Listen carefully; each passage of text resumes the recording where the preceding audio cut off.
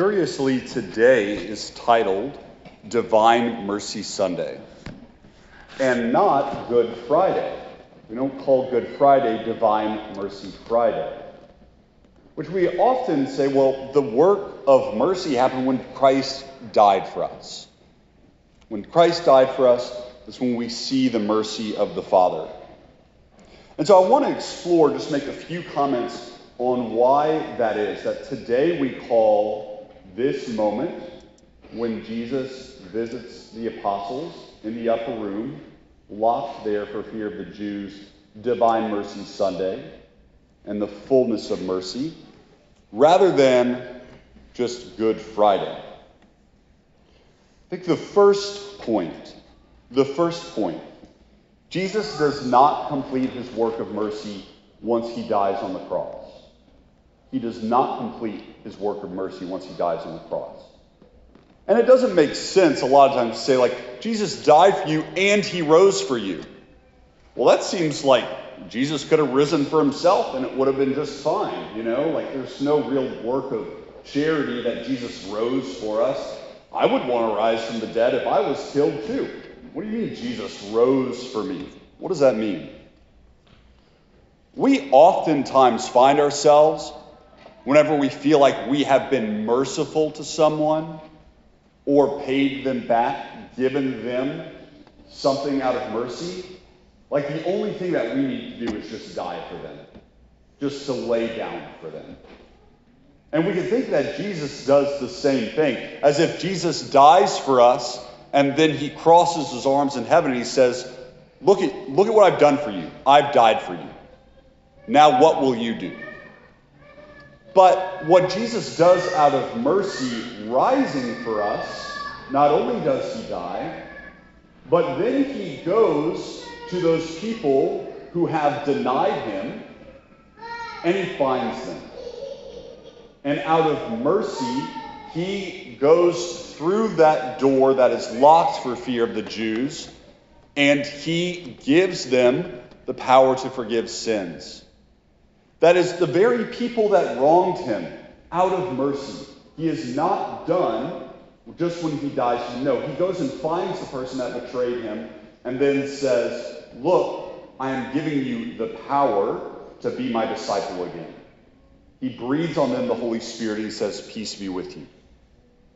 I can't stress this enough. It is so easy to think that we have done everything we can for the person that betrayed us. And then, in bitterness, say, look, I've done everything I could. And then to wipe our hands clean. But Christ, in his mercy, shows us that he actually goes to the person who has betrayed him because they are weak. They have been weakened by their own sins. And they need to have power again to love. And they cannot reach that by themselves. Sin affects not only the one who is sinned against, but more so the sinner himself. The sinner himself is crippled. A second little detail, and these details, I'm not trying to make one larger point or anything, just a few observations. It seems like at the end of this gospel, like this is the end of John's gospel. But John has an epilogue. And the epilogue is this. It's Peter being restored to Jesus. Now, Peter has to say, Jesus, I love you 3 times because he has denied Jesus 3 times. But it's curious because all of the disciples, all the apostles are in the upper room except for Thomas, which means that Jesus gave Peter the ability to forgive sins without having the difficult conversation, hey, remember that time you betrayed me 3 times? In other words, in bigger picture, what Jesus doesn't say is, everyone else here has the power to forgive sins except for you, Peter, because you betrayed me 3 times. And you denied me 3 times. And we need to have this difficult conversation first.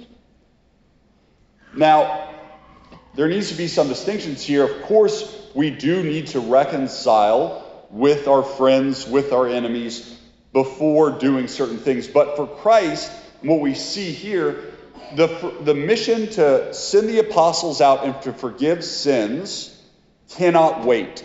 it is time sensitive.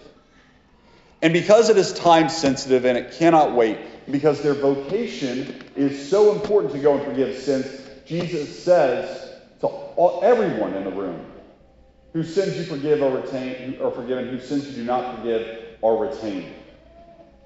Which means, Peter, I know that there's beef between us, but still I am not withholding from you my power. There's a greater vocation here, that you and go be Christ to others. We see this clearly within church teaching that the priest, even who is in mortal sin, can still forgive sins, can still confect the Eucharist. But it also means within marriages and families, within even companies, workplaces as well, that if there is a sin between two people, we should consider if the mission that we both serve is greater right now. And that for now we must serve the mission and not let bitterness get in between that. Not let bitterness impede us from serving what God has called us to do. And then the third point, that blessed are those who have not seen and have believed. Blessed are those who have not seen and have believed. I don't think that Jesus is simply talking about the nail marks in his hands here or in his side.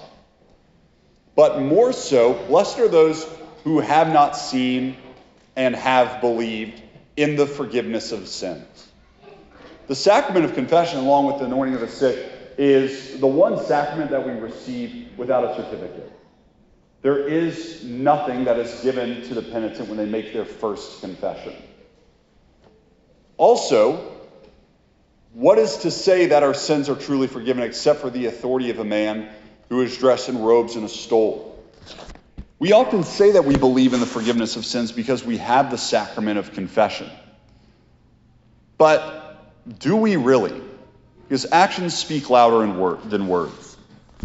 And to believe in the forgiveness of sins is to believe that when I leave the confessional, that my eternal punishment is remitted, and therefore I am no longer a debtor toward God for my salvation. That I no longer should be living out of some sort of shame. They feel like I always have to prove my existence.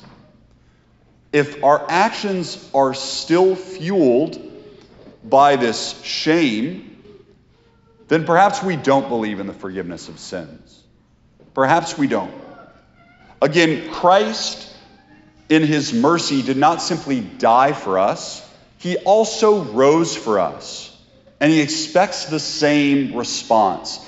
That we don't simply die in our shame and in our contrition, but that we rise again and that we practice charity. Now, this has to be said with distinction as well. A man can't say, look, I have just committed murder, go to confession, and then have his sins forgiven and say, look, there's nothing else that I owe. No, he has to make reparation to his neighbor. He still has to do that. There's a wonderful book called Crime and Punishment by author Fyodor Dostoevsky. It's an old Russian book. And the criminal who commits double homicide, Raskolnikov, he spends the whole book after the murder just in his head and within his guilt. And only, not when he is pardoned from the crime, after he is pardoned from the crime, he still experiences shame and guilt. But after he gives himself in love to the person who loves him, his only friend, is he finally remedied of that guilt. Christ rose for us that we can be freed from our sins and so receive his grace, his Holy Spirit to live within us so that we can love again. And that means the believing in the forgiveness of sins, but also making reparation, repairing those relationships in which we have offended, and so that we can have charity again. Cannot be emphasized enough. The reception of mercy is not just simply to say, Lord Jesus Christ, have mercy on me, a sinner, but also say, Lord Jesus Christ, receive me in heaven. Receive me in your arms. Receive me in your neighbor. Receive my charity.